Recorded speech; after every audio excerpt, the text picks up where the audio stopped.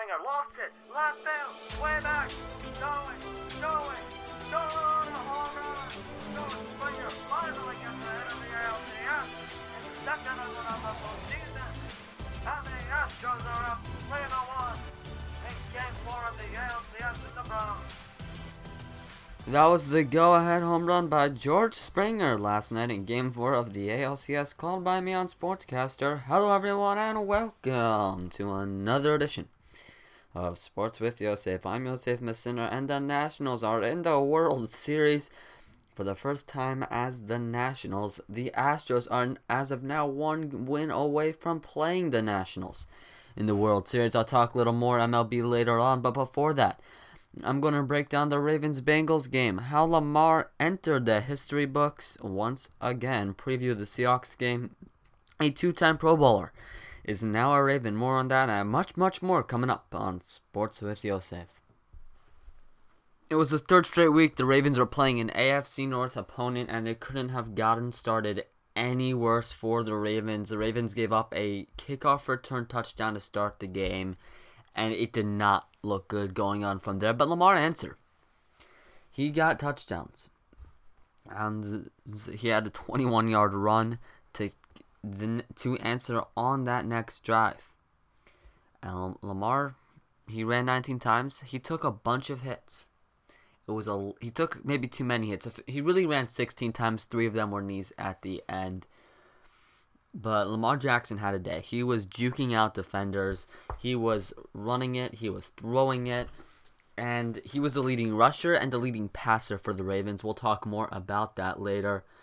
But overall, though, the Ravens special teams just really struggled on Sunday. There was a bad snap from Morgan Cox, which led into a bad hold, which led to a kick that hit the one of the uprights and went through for Tucker. But they blew that. They blew the the coverage on special teams.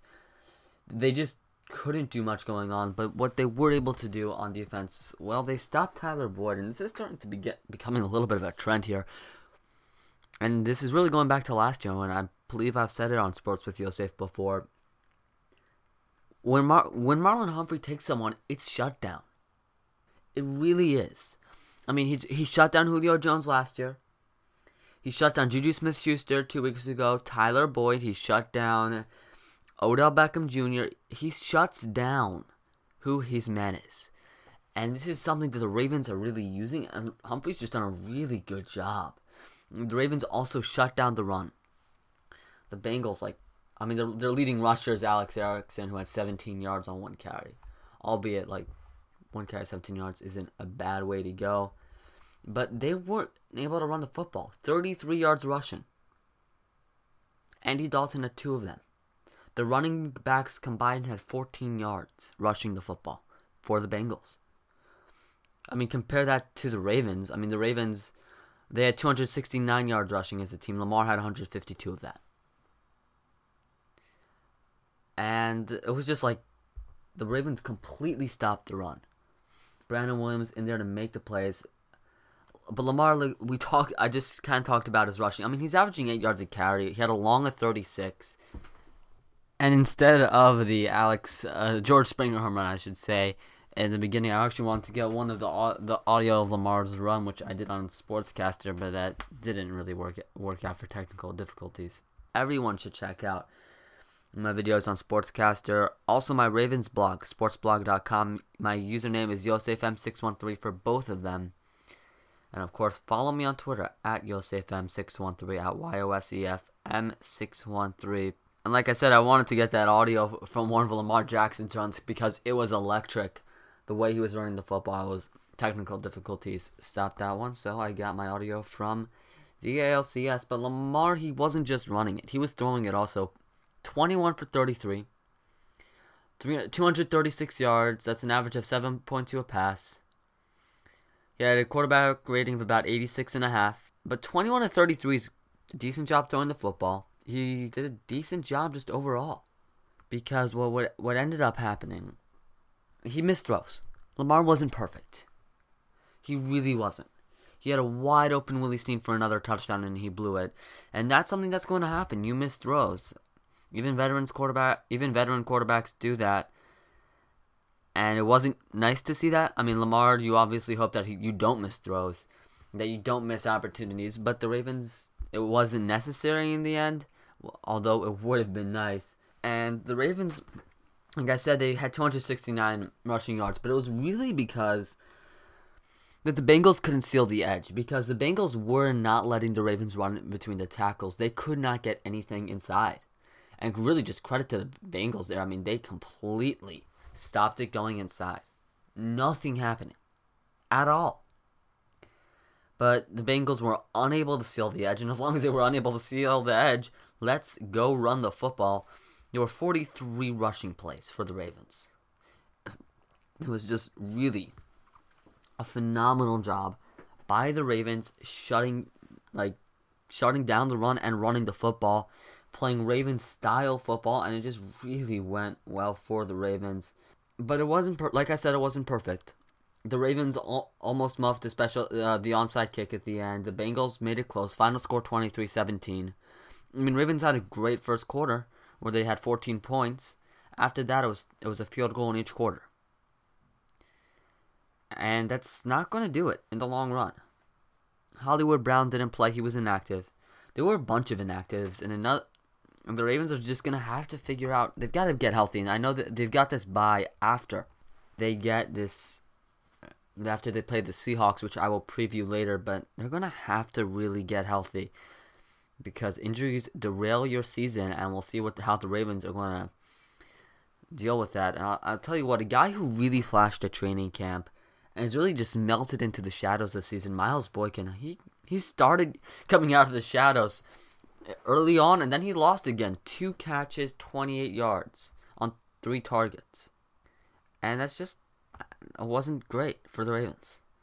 They've not been able to get Miles Boykin in. Credit to Lamar Jackson, though. He threw to the wide receivers just a little bit more. Chris Moore had some targets. I mean, he hadn't been getting much this whole year. But I'm counting it up right now, and I've seen 8, 9, 10, 11, 12, 13 targets to the wide receivers out of 33. That's not great. Don't get me wrong. The tight ends, I mean, they had a whole lot more than actually, they had 9. Patrick Ricard had 1.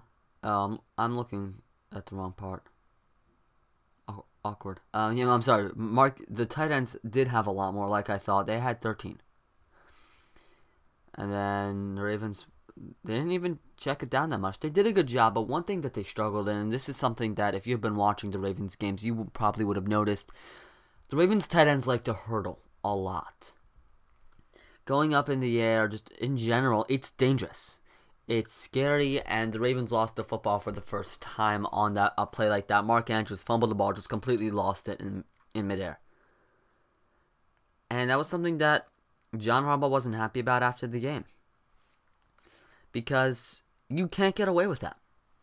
You can't get away with giving free plays.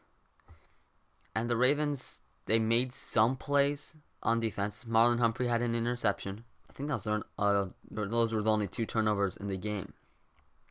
But the Ravens are going to have to do better. And it's going to come down to they have to play better on special teams. I mean, special teams was really the biggest issue in the game.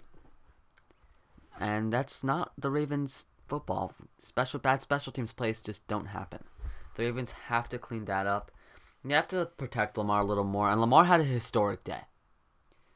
236 yards passing, 152 yards rushing. Lamar became the first player in Super Bowl era to top 200 yards passing, 150 yards rushing in the same game. He's the first quarterback to ever be nominated for the FedEx Player of the Week. And he's the first quarterback to ever win the Ground Player of the Week and the Air Player of the Week. It was week 1, he won the Air, 324 yards, 5 touchdowns, perfect quarterback rating. And it was against the Bengals where he got the Ground Player of the Week. He's on pace for over 4,000 passing yards this season. He's an MVP candidate. He's like 5th on some of the rankings. Number 1 though right now is Russell Wilson, and deservedly. Russell Wilson is going to be a nightmare for the Ravens to cover, and he's fantastic. And I'm going to preview that later. I want to just talk about some other stuff first, but it's going to be a really fun game to watch. So the Ravens, Deshaun Elliott went down in the Bengals game, and the Ravens they've been wheeling in their secondary. They've had a lot of injuries. Good news though, Jimmy Smith is starting to get back to practicing, but the Ravens, they needed someone to trade for. They needed someone. They needed someone to step up. And the Ravens, they traded for Marcus Peters right before the Rams would trade for Jalen Ramsey. So the Ravens have a 2-time Pro Bowler who's been off and on throughout his career. He's not been perfect. And the Ravens are going to have to... he's a little bit of a troublemaker in the locker room, or not troublemaker, distraction in the locker room. And the Ravens are going to have to figure it out. And I feel like he's going to play really well in Baltimore. He's not going to be asked to be the number 1 cornerback. That's Marlon Humphrey. So he's going to be the number 2, and he really did well as a number 2 for the Chiefs. The cap hit is going to be about $5 million. And it was a very smart move by Eric DeCosta. Here was what the trade was. Kenny Young and a 5th rounder. Well, I'm going to take you back to before the season. The Ravens traded Kareem Vedvik, a guy they were going to cut for a 5th rounder. You traded a guy who you had benched in Kenny Young and a guy you were going to cut in Kareem Vedvik for a 2-time Pro Bowler, Marcus Peters. Eric DeCosta did a phenomenal job. And the Ravens are likely going to go out and make another trade and get a pass rusher, because pass rushers, they couldn't get sacks. They really just did not get any sacks. They got 2 sacks. One by Tyus Bowser, one by Matthew Judon in the Bengals game. Well, that's just not going to cut it. This was a really banged up Bengals offensive line, and they still couldn't get it going. They still couldn't do it. And the Ravens need pass rush, and that's something that they're going to have to go out and get. And an interesting part of the game, though, no secondary can play coverage for 5-6 seconds. And the Bengals were specifically targeting specific parts of this Ravens secondary. Maurice Kennedy, he was targeted a lot, and actually at halftime, I think it was CBS or Fox, whoever was broadcasting the game, their sideline reporter asked Zach Taylor if they were specifically targeting Maurice Kennedy, and he was like, Zach Taylor was like, that's a good observation. Because Maurice Kennedy is a little bit of this weak link in the secondary, where you've had so many injuries, you're going to the next man up, and Marcus Peters will hopefully fix that, but I would assume that Marcus Peters and Maurice Kennedy will get targeted in the Seahawks game. Although, let's be honest, the Seahawks, they're going to be running the football, and there's been a little bit of a Marcus Peters, he actually traded jersey numbers with Brandon Carr. Brandon Carr going back to the number he wore at the start of his NFL career, 39. So Peters will wear 24. I'm going to have to remember that when I'm broadcasting Sunday. At least part of the game. So, but the Ravens Seahawks. 2 MVP candidates, 2 mobile quarterbacks, 2 quarterbacks who run the football, and 2 teams that run the football. This is going to be an interesting one. This is going to be one of the best games of the NFL season. Seahawks 5-1, Ravens 4-2. And one of the biggest criticisms of the Ravens has been that, well, they've not beaten a team with a winning record. Who have they beaten? The Dolphins, the Cardinals, the Steelers, and the Bengals. They lost to the Browns and the Chiefs. Well, I've got news for you. The Seahawks haven't beaten a team with a winning record either. Seattle's beaten the Bengals, the Steelers, the Cardinals. You seeing something here? They beat the Browns, and the Rams are through, and they beat the Browns. Rams in 3-3. And outside of Arizona, none of the games have been blowouts, winning by an average of 2.2 points. This is going to be close. I don't know who's going to win this. So I'll tell you what I think later on, but this is going to come down to the fact that everyone's expecting them to run the football, but it's going to be the wide receivers who are the difference makers. Hollywood Brown, if he plays, Tyler Lockett, got DK Metcalf, Miles Boykin, guys like that who are going to stretch the field, something the Ravens haven't done since week 1. Stretching the field, taking deep shots, splash plays. They can get that going. That opens up the running game, and that's true for both teams, and that's going to really be what it's going to come down to. And this is going to be a very emotional game. Marcus Peters, he's the Ram. He was a Ram. He's played the Seahawks before. He's used to playing the Seahawks. Earl Thomas, back in Seattle. And this is really going to be a phenomenal game to watch, and just overall just a great game, because it's going to be a lot of fun, and it's going to be high stakes throughout the whole game. I mean, this is a game where if the Ravens win this game, they're 5-2 going into their bye. They've got a ridiculously good shot of going to the playoffs right now. I mean, I'm going to go around the AFC. Let's go around the AFC North right now. The Ravens are 4-2. Browns, they lost to the Seahawks Sunday, so they fall to 2-4. Pittsburgh, they're 2-4. Devlin Hodges beat Phillip Rivers and the Chargers to get the Steelers to 2-4, and the Bengals are 0-6. So this is not going to be something. This is a huge moment for the Ravens. If they can get this win, you've got a banged up AFC North all around.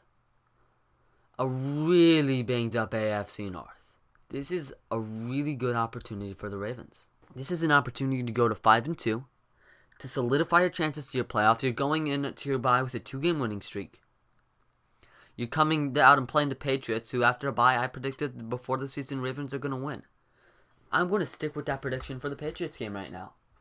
I don't think the Patriots have that many weapons on offense, and I think their defense is a little bit overrated. I think it's good. I think they've capitalized on mistakes, which is what a defense has to do. Don't get me wrong. And this is going to be a very fun game to watch, just overall. I mean, this could be the game that sets a tone. I'm not predicting Super Bowl. But this is two mobile quarterbacks, the two mobilest quarterbacks in the NFL. And this is an opportunity for all of them to go out. Both of them. This is going to be a phenomenal game. And Lamar Jackson's got to be watching on the sideline, watching Russell Wilson and saying, okay, this is what we can do. Like, this is what I should be doing. And this is just what the Ravens are going to be having to do, and it's going to be fun. So, what looks like the World Series right now is going to be Astros Nationals, although Astros, they've yet to make, as of now, they've yet to make it. They're up 3-1 over the Yankees. Game 5's happening tonight. We'll see. I mean, tonight as in Friday night. We'll see if I get the podcast out Friday or if it'll have to be after Shabbos Saturday night. I don't know. But I do know that earlier on Sports with Yosef, Eddie Matz came on and he predicted Astros Nationals before the season, Astros winning. And if he can get this right, I mean, that's impressive. I mean, he's an ESPN writer for a reason. But just overall, this baseball, I mean, the ALCS and really in this Astros team has really struggled to hit the baseball. George Springer, I think in the audio clip I said it was his first hit in the ALCS. It wasn't. That's wrong, but he's really struggled, and he's not been alone. Some of the biggest players on this Astros lineup have been struggling, and yet the Astros are up 3-1. And this is really, I think, there's so many different blueprints of how to win a World Series. The Cubs did it with home runs and not stealing bases. The Royals did it the year before with home runs, with very little home runs, and a lot of stolen bases. There are many ways to go, but I think the blueprint is the same. You've got to have solid starting pitching, a young lineup. You need to have, in my opinion, veteran starting pitching, a young lineup, and a flexible bullpen. What the Astros have is Justin Verlander, Garrett Cole, and Zach Greinke as their pitchers. That's phenomenal. They are pretty flexible in their bullpen, and they've got a young lineup. And I think they're going to go get their second World Series in 3 years. This is really a good sign, though, for the Orioles, because guess who was learning from these guys? Mike Elias.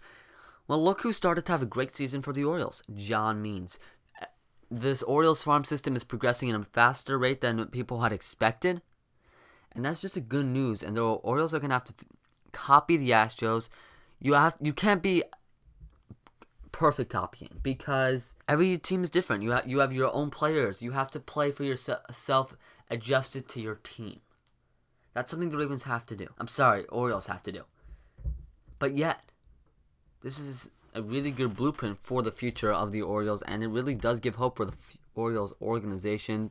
And this is going to be I think the Orioles could be a lot of fun to watch soon. In a couple of years, because this is an electric team, and they've got this will be an electric team, and they will be really good in a couple of seasons, and that's overall just gonna be fun to watch. So last night the Chiefs beat the Broncos 30-6. That's not a surprise. What's also not a surprise is that Patrick Mahomes got injured. He'd been hobbling. I mean, he had been hobbling around, but he had been less mobile with his ankle injury. And then in the game, they ran a quarterback sneak, and he went into the locker room. Immediately after that, he was off the field, and looks like he has a kneecap injury. It's going to be at least 3 weeks. This is wrecking my fantasy team. This is wrecking the excitement of the NFL, and this is giving the Chargers a chance to take advantage of this. And the Chiefs are 4-2, but these are like just some huge moments for them to go out and stay put. This is an opportunity for the Raiders. Raiders are 3-2 coming into Sunday, and this is gonna be fun to watch. I mean, they're playing the Packers, and I think they'll lose that. I think the Packers are really good this year, and they have been. The officiating's still bad. Since I ranted on my last podcast, nothing much has changed on that. But the NFL, hopefully, it's going to the officials are going to change, and we'll see what happens with the Chiefs quarterback situation, because they could trade for a guy. They could trade for someone. RG3 is probably available if you make an offer. Nick Foles could be coming back soon, so that could open up him or Gardner Minshew. Drew Brees is coming back soon. That could open up a guy like Teddy Bridgewater. Could I even see Andy Reid trying to get Colin Kaepernick? I don't really buy it, but could I see it? Yes. I mean, Matt Moore didn't play in the NFL last year. So his last appearance coming in, last time I think he was on the field, would have been in the playoff game for was it for the Dolphins or was it for the Raiders? They both were down to backup quarterbacks that year. Well, I can't remember this one either way. I want to say Dolphins, but there's a chance it was Raiders because I know I don't remember at all. But this is an opportunity for the AFC West, and the Patriots are licking their chops right now, saying, "There's no one who can beat us right now."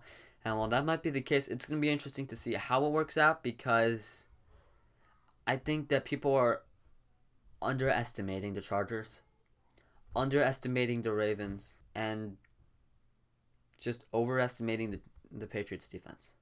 I really think the Patriots defense is overrated. And we'll see. We shall see. I think a very good test for this Patriots defense will be this Ravens team.